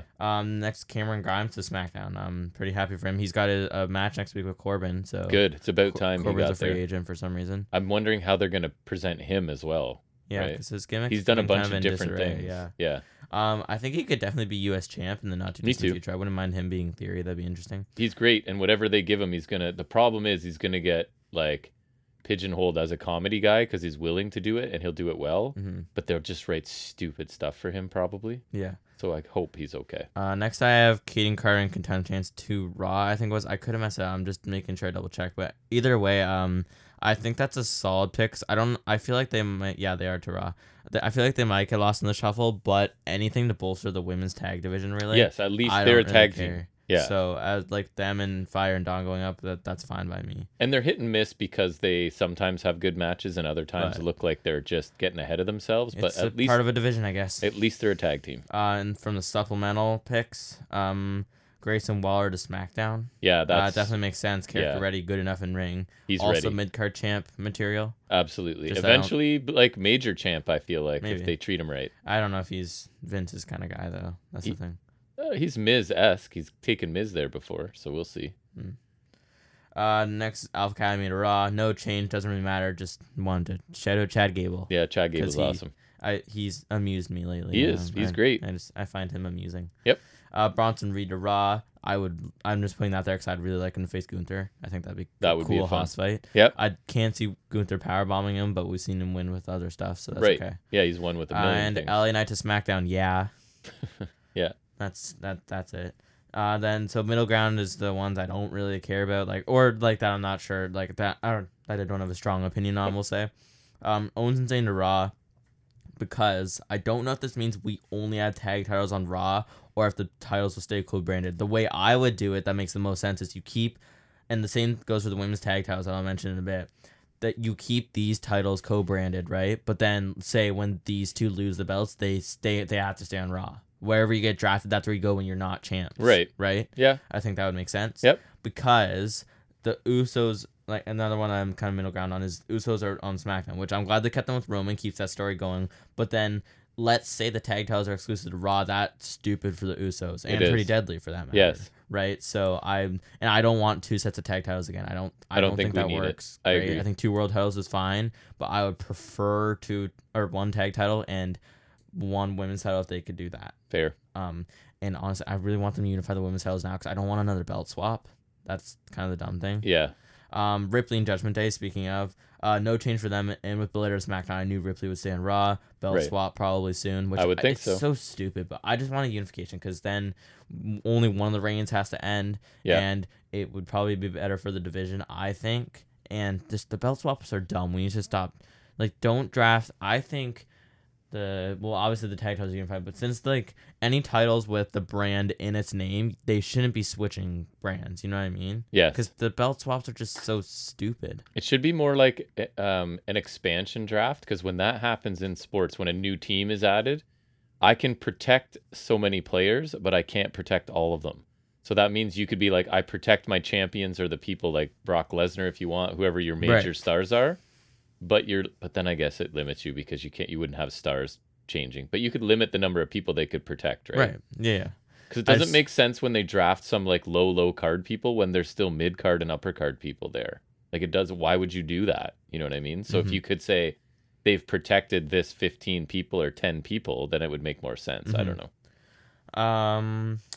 Next, Strowman Ricochet to Raw. Still a weird team. I guess they can challenge for the belts. I don't really care about them. Boogs to SmackDown. I don't know what he's been doing since returning. Me either. Since Nakamura. Shotzi to SmackDown. Meh. Baszler and Rousey to Raw. It's a change for them, which is cool, but I don't know if they'll even been doing much. And no. I've almost lost hope for Baszler. It's just at that point, pretty much. I don't. She's not gonna do. Hadn't done it by now. What's she gonna do? I don't know what to say anymore. They blew their shot with Liv Morgan. She could have easily beat Liv Morgan. Yep.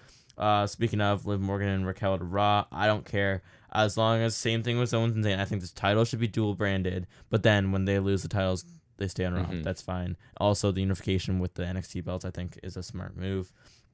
New Day to Raw, Brawling Brutes to SmackDown. Neither faction changes. I don't really care. Actually, no, sorry. New Day is a move. But I still don't care. I just want Pete Dunne.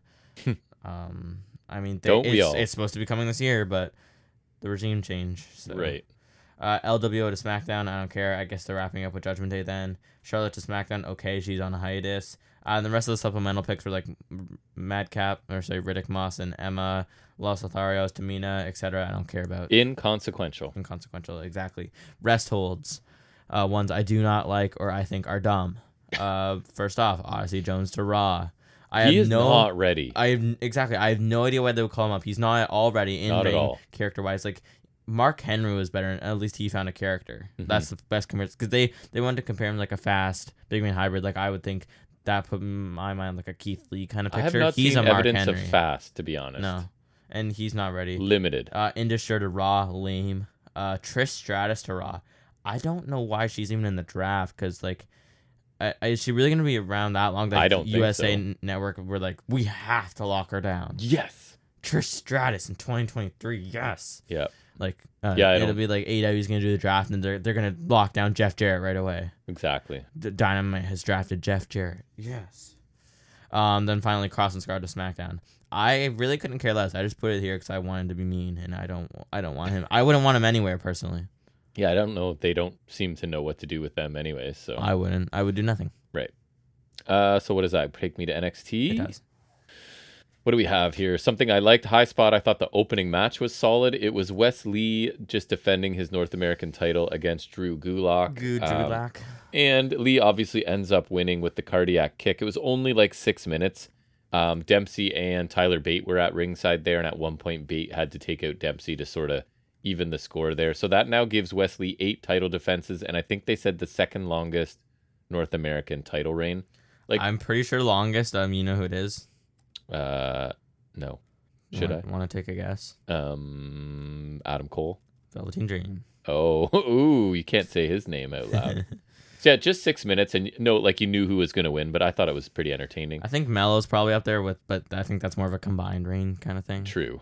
I also liked Trick Williams and Braun Breaker had an interaction in the ring, so Trick comes out. Well, Trick better watch out. He's meaner than evil. That's right. Calls out Braun for taking out himself and Mello the week before, and then Trick sort of gives us insight. I don't know if this is true or not, but basically saying that he and Mello have been friends since high school, that Trick showed up at the high school and wanted to find out like who was cool and who he could play ball with and stuff, and so claiming he and Mello have known each other since high school. So then Braun comes out and says he'll beat Mello in front of his friends and family, because I think Battleground is in Mello's hometown. I don't even remember where it is, but that basically Braun, it sort of sounds like that's Braun accepting the challenge from Mello, right? That he's going to beat him in front of his friends and family in his hometown. And then obviously Trick is looking for a match with Braun ahead of that match, and I guess we'll get that next week. And I think Trick sounds really good and is working better as a babyface than I thought he might. So he's a little more flexible than I thought he was as well. He sounds really good and natural. I just wasn't sure if I was going to like him as a babyface. And the flip side of that is I think Braun is much more believable as a heel. I think he's much meaner. He is meaner than evil even, right? So yeah, I kind of like this little interaction, and it feels like they're really trying to develop Trick. Because he has another appearance on the show, if I remember correctly. So I like this. Then I thought there was a great interaction between JD McDonough and Noam Dar. So Dar is basically saying that he wants McDonough to hurt Dragon Lee this week in their match because he wants him softened up so that Dar can hang on to his Heritage Cup, right? They're basically, all Dar wants is this cup, and he like carries it around with him like a baby, and he like talks to it at ringside and stuff, which is cool. And so McDonough, because he's a heel, is just basically menacing and telling Noam Dar to stay away from him. So Dar is just this slimy, charismatic guy, right? And I love it. And McDonough was like the intense heel, so I thought both were really good. Then quickly into a rest hold, shocking, it's JC Jane taking on Gigi Dolan. And my notes are slow plotting match. So Gigi Dolan's brother is in the crowd. There's not a lot going on in this match. There's some really slow kicks and some other stuff that looks really rehearsed, but still looked slow. The finish kind of came out of nowhere with an exposed turnbuckle. I didn't even see. They just told us. And then a kick. So this was only 4 minutes. Another like short match in this bitter blood feud that we're supposed to have, right? Like it's just a big one at Battleground or something. The only cool thing was JC Jane looked cool because she got busted open somehow and her face was all bloody. But like she then beat down Dolan after the match, and Dolan's brother did nothing. He didn't even climb the guardrail or anything. He just kind of let it happen. So this is about as hot as this feud has been, and that's not a good thing, right? It's just not interesting, and they just keep going and going and going with it.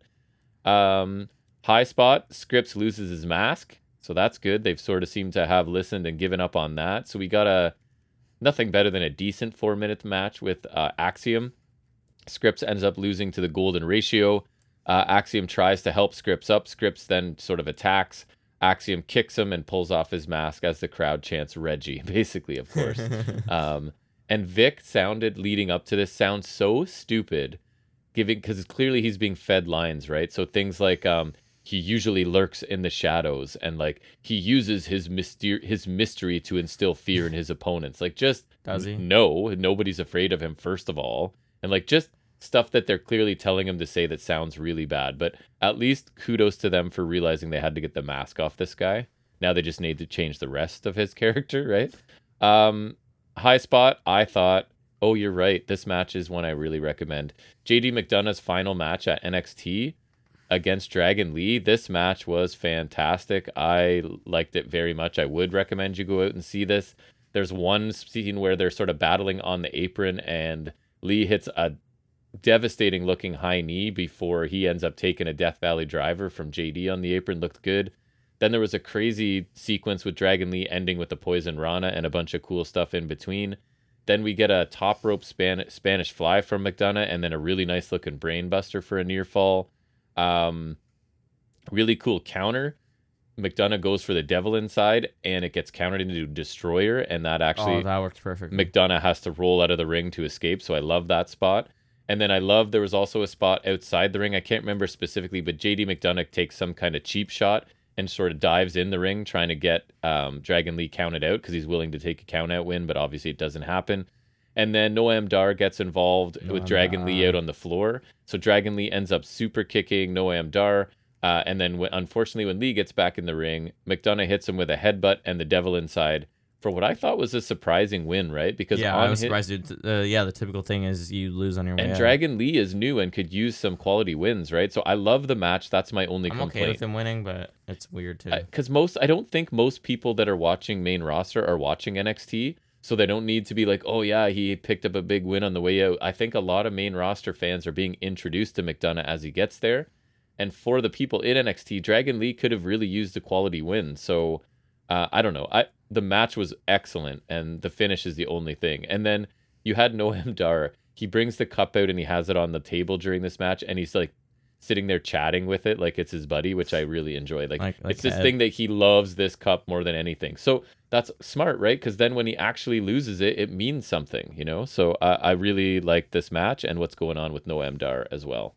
What else we have? An awkward Chance and Carter segment followed by an awkward Schism segment. So back-to-back people talking that I didn't really care about.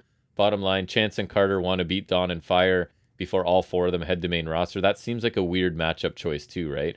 Both teams are drafted to go. Yeah, I was and the title's going to go with one of them. Yeah, it's like if you would think, oh, they're dropping the titles to keep them in NXT. Nope. They're both going up. All four of them are going up. Yeah. And the point of the Schism promo was that Gacy is going to beat Joe Coffey tonight before the Dyad take the titles from Gallus, I guess was the plan. To keep them in NXT. And let me tell you, Vic Joseph seemed to have some struggle. And it's funny because when the match between Gacy and Coffey started, which is my next rest hold actually, I was like, wow, they're kind of similar in appearance, right? Like they're both kind of bigger dudes. Like I would say Coffey's in better shape, but like similar size, similar hairstyle. And similar, like no nonsense, straightforward styles between the two of them, right? Mm-hmm. But the reason it's a wrestled, not because of the talent involved, it was only really a couple minutes, and then it's like a brawl between the tag teams on the floor. The referee's distracted. Ava acts like Joe hit her, kind of doing the Eddie Guerrero thing in the ring. So the ref's admonishing Joe Coffey, and then he goes to check on Ava, and Gacy hits his handspring clothesline to Coffey for the win in like a couple minutes. And I thought it was just disappointing, kind of a waste of what could have been a good match. And I thought Joe Coffey looked kind of dumb because he had to turn around and like basically walk into the finishing clothesline from Gacy. And as I was mentioning, Vic called Coffey Gacy right at the end of this match, and like he couldn't tell them apart apparently either. I mean, they're both Joe. That's true. High spot. I thought the main event, it was Chance and Carter taking on Dawn and Fire. Again, kind of weird situation with all four of them drafted to main roster already. But there was some good action in this. I don't think it was perfect. Each team hit their finisher at one point, but it got broken up by the other team. I don't know where it happened, but Katana's Chance's face is bloody in this. They did not comment on it. They tried not to show it, but you could see they're a pretty nice looking double Spanish fly off the top by Chance and Carter. That was nice. Cool. The champs retain. I kind of like this finisher because they hit their normal finisher earlier, which is the senton onto the backstabber that's being held. So this time it was the Gory Bomb Flatliner, which I think is a nice combo move too. So the champs do retain in this. And again, Vic Joseph sounds silly here because he's talking about the black cloud over the division since Dawn and Fire have teamed up, and then a couple other like spooky, stupid things. And my question was, first of all, what division? Like, what division are you talking about? Two teams. These two teams, basically. Henley and James are done. Yeah, exactly. So fast pace in this match. A lot was happening. Not everything looked great. I thought specifically some of Caden Carter's kicks looked really weak early on in this. Few clumsy parts, but overall pretty enjoyable. And then high spot, because there was stuff after the main event. Trick quickly interacts with Apollo Crews in the parking lot, and I actually quite liked it. Trick is basically congratulating Apollo on his call up to main roster. And then Apollo's response is kind of planting the seeds, I felt like, because he's kind of like, listen, you should kind of be better than just Melo's lackey, and you've got so much potential, and you sort of need to focus on yourself and not so much Melo. So laying that, even though I think Trick and Melo are an awesome act right now, that's inevitably where it has to go, right? So I kind of like it's kind of like planting that seed in Trick's head and starting him thinking about like, yeah, maybe I should be doing more for himself. So I like that. Then taking a look at Impact, which I watched.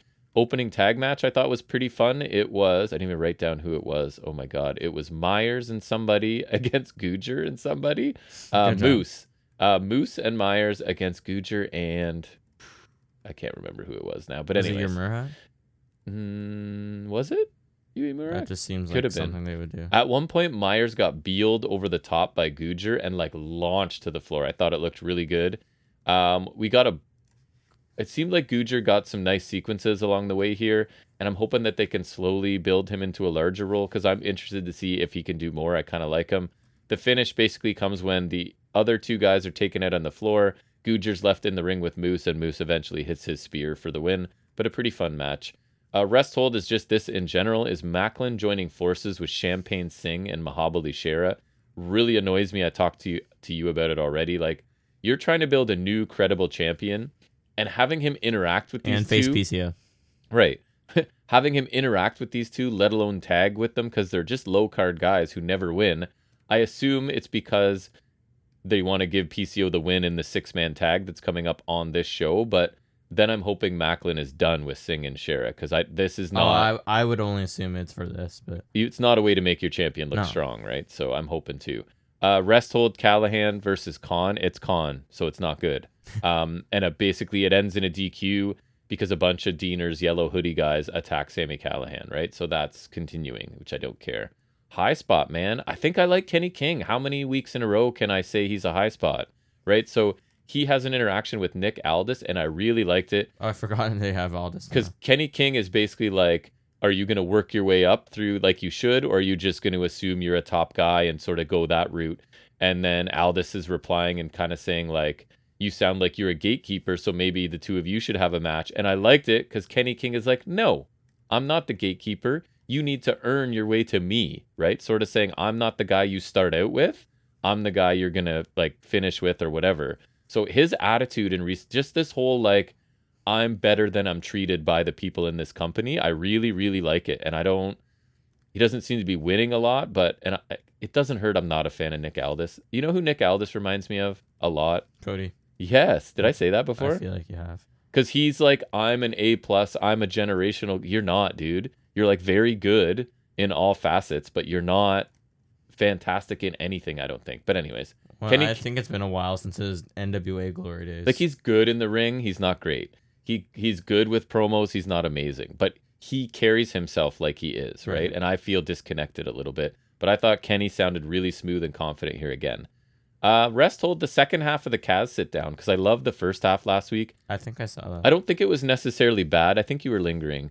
But it was like nowhere near as interesting as last week's. It was a little bit shorter, and he didn't really go into a lot of details because it was like, where were you in between? And it was kind of like, I was friends with the Jacksons and blah, blah, blah. So the timing was like vaguely about ROH and AEW. Yeah, the timing was perfect. So I went to AEW, but then there was really no like inside dirt or anything super interesting. Yeah, it wasn't very specific. Double rest hold, so much spookiness. I showed you this, right? Yes. I went back and made you watch this. So it was on either side of a commercial break. Before the commercial break, we get the Coven. So that is Taylor Wilde and Kylan King of AEW fame. And they're lighting some sort of enchanted candle. And apparently Taylor Wilde tells us when that candle burns out, then Deonna Purrazzo and Jordan Grace are just going to disappear.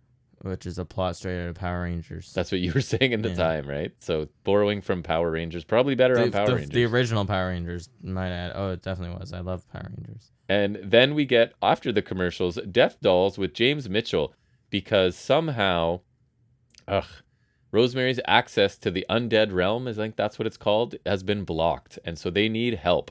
And so Father James Mitchell just magically appears, and he's going to take Rosemary into the undead realm. Jessica wants to go, but they're going to make her wait with some spooky hourglass, and that they should be back before the hourglass goes. TikTok. Just ridiculous. The Death Dolls one was also really long, which added to the agony here. Yeah, I don't remember the end of it. Last thing I remember was the hourglass. Audible groaned a couple times. That's it, because I think we're getting next week they actually go to the undead realm and whatever. Oh, yeah. So are there honestly people who enjoy these segments? Because it's really hard to find any feedback on Impact, right? So I don't know if people like this, but it's ridiculous.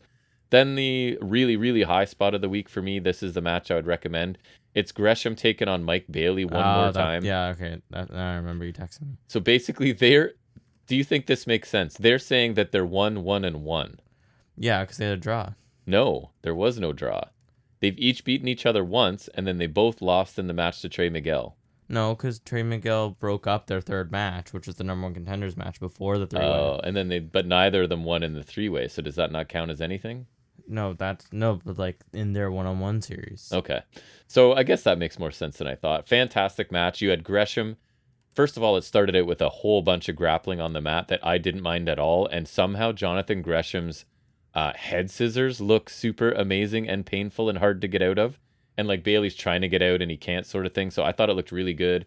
Also a whole bunch of like pinfall attempts back and forth near the beginning of this. And then it became just Gresham repeatedly targeting Mike Bailey's arm in a variety of realistic looking ways. And then Bailey trying to create distance and land his strikes and his flipping double knees, right? He hit the moonsault double knee thing just from the mat. Then he also hit like Nyla Rose's hanging over the top, but he did it with both knees. It looked really good. Anyways, it ended up with what I was afraid of was that Gresham was going to win, because I've recently heard speculation that Bailey's not under full contract there still.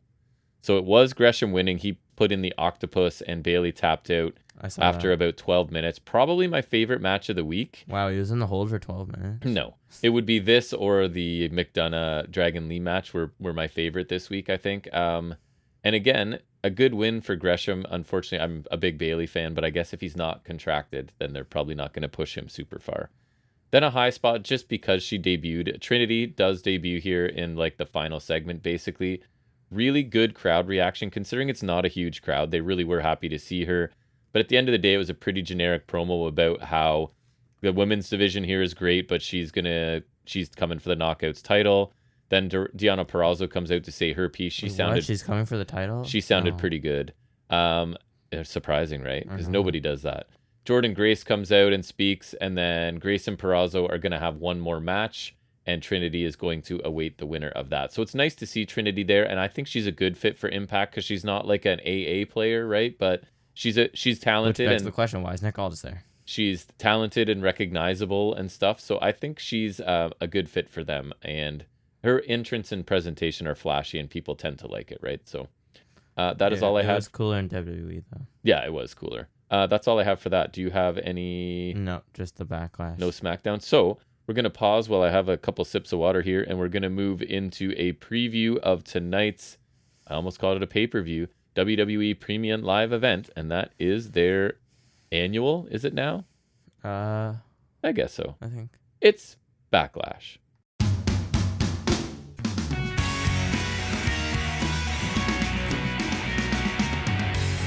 All right, so I'm aware of, I think, most of the card. I haven't put a lot of thought into it, but I'm pretty sure I'm not thrilled by the card. I put pretty little thought into it because I don't care. Right, so let's not think together and make predictions on Backlash. What do we got? Ripley versus Vega for the SmackDown title. I don't think we're going to disagree here. Ripley. It is Rhea Ripley. Like if it's not, I would have picked Ripley against a legitimate challenger too, because she's still fresh in her run. I don't think this can be long either, because I like me some Zelina Vega, but she's not in ring is not her strength. You just book her as an underdog thing. You get some mileage out of that, then you call it quits. I think so too. So it's Ripley for sure. Mm-hmm. Easy. Belair versus Io Sky. obviously Belair. Belair, love Io, but I would have almost thought different if Io was still on Raw, but she's going to SmackDown too. Or my understanding is Damage Control's really accomplished not much. That too. Right? So it's not like she's been heated up really. It's just kind of she's really, really good and the match could be awesome, but I don't think Belair. Yeah. So it's Belair winning for sure. Theory, Lashley, Reed for the U.S. title. So I'm going to write out Bronson Reed right away. I was just like, who's Reed? Because he's on Raw and the U.S. title's on SmackDown now, and Lashley and Theory are both on SmackDown. So I think Theory is pretty much a write-off. So I would pick between Theory and Lashley. I took Theory because I don't think Lashley really gains much from winning the title again. Honestly, I think he should get a shot at Roman. I think that would be a cool program. Mm-hmm. So I don't think Lashley really gains anything from this, and I think Theory could benefit from some fresh challengers after this. I don't disagree with your theory. See what I did there? But it's Vince, so logic need not apply. But so also why I think that he would put Lashley in the main event. I'll take Lashley just to switch things. I don't have a ton of confidence, but just to make so we don't have the same picks. Rollins versus Omos. Why is that on a pay-per-view? I don't know. Sorry, who versus Omos? Rollins. Oh, Rollins. Yeah, like I don't know. I'm afraid he would lose, but I don't know any universe where that makes sense. How long will that match be? Up in like under 6 minutes. You think 6? Yeah, that's max. Rollins can get enough out of him for 6 minutes, hopefully. Yeah, Rollins can sell for like 5 minutes or so. He's going to probably, right? Yeah. Okay. I can't. I wish I could pick differently, but I can't on that one. Bad Bunny, Damian Priest, San Juan street fight. It's pretty obviously Bad Bunny. They're confident enough apparently that he can do a singles match, which is why it's not a tag match with Dom and Ray. I don't think he's losing. But I don't know he wouldn't lose. And Priest doesn't seem like he needs to win or does win very much. Priest hasn't really done much on his own in Judgment Day, so I gotta go Bad Bunny, I guess. Yeah. Yep. Cody Lesnar. It's tough because I just saw in like a video or something like only a few people have beaten Lesnar, I think. But are they gonna stall Cody's momentum? That's what I'm thinking. So I picked Cody. I would pick Cody as well. I think that makes more sense. I really think like whatever all that finish the story bull crap whatever. You can't finish the story if he loses again. I think so too. Like you did enough again, damage. It's WWE. They could do anything, and but stuff doesn't make sense. They did enough damage at Mania. I think so too. So I'm taking Cody as well. Yeah. Maybe not a clean win. I don't know. Maybe I don't know. But we'll I'd take Cody. And finally, Riddle, Zayn, and Owens versus Sikoa and the Usos. I'm taking Riddle, Zayn, and Owens because you keep the tag champs hot, get Riddle a win, and also I think it'll further the descent that's kind of in the bloodline because Roman's kind of like. He seems kind of on the Usos. Sikoa seems kind of like, I think Sikoa's kind of like he seems more loyal to Roman now, right? Like than they are. Yeah. And so I think like this will kind of put further distrust in the Usos. Yeah. They lost the titles. They didn't regain the titles. They lost here, and now I don't know what will happen with the draft. So I think this will like piss off Roman more. And I think it's pretty obvious the faces would win. In the interest of taking different, I'll take the bloodline because normal WWE way is like. This is how we can have the champions lose without losing the title, right? And we can further this feud. I would think that, but I think furthering the storyline better is the Usos losing because they're already like in. Doesn't mean it'll happen. Roman and Heyman are losing patience, right? So yeah. There's that. So I'll take Bloodline, just thinking that this is a way to get the Bloodline a win without taking titles off people, and that's it. Mm-hmm. Well, that puts us at an hour 48. I like that timing. Wow. Neato. Yeah, that's good time. So that is the end of episode 146. We are going to definitely watch Backlash. We'll probably tack it onto the episode probably near the beginning next week, right? Yeah. We usually do it. Right. We usually do it after news. So yeah, I can't be bothered to do it. I mean, to be fair, I don't think you really care either. And I don't know if I'm going to take notes. I keep taking all these notes and then not really using them, so we'll see. But part of it is to keep me at awake least that was Mania and engaged. True. If you fall asleep during Backlash, I can't follow you. True. Well, you fell asleep in Mania, so yeah. All right. So anything's possible. But yeah, we'll talk about that next week on top of everything we usually do. So we'll be back here for 147 next week. And until then, everybody, take care.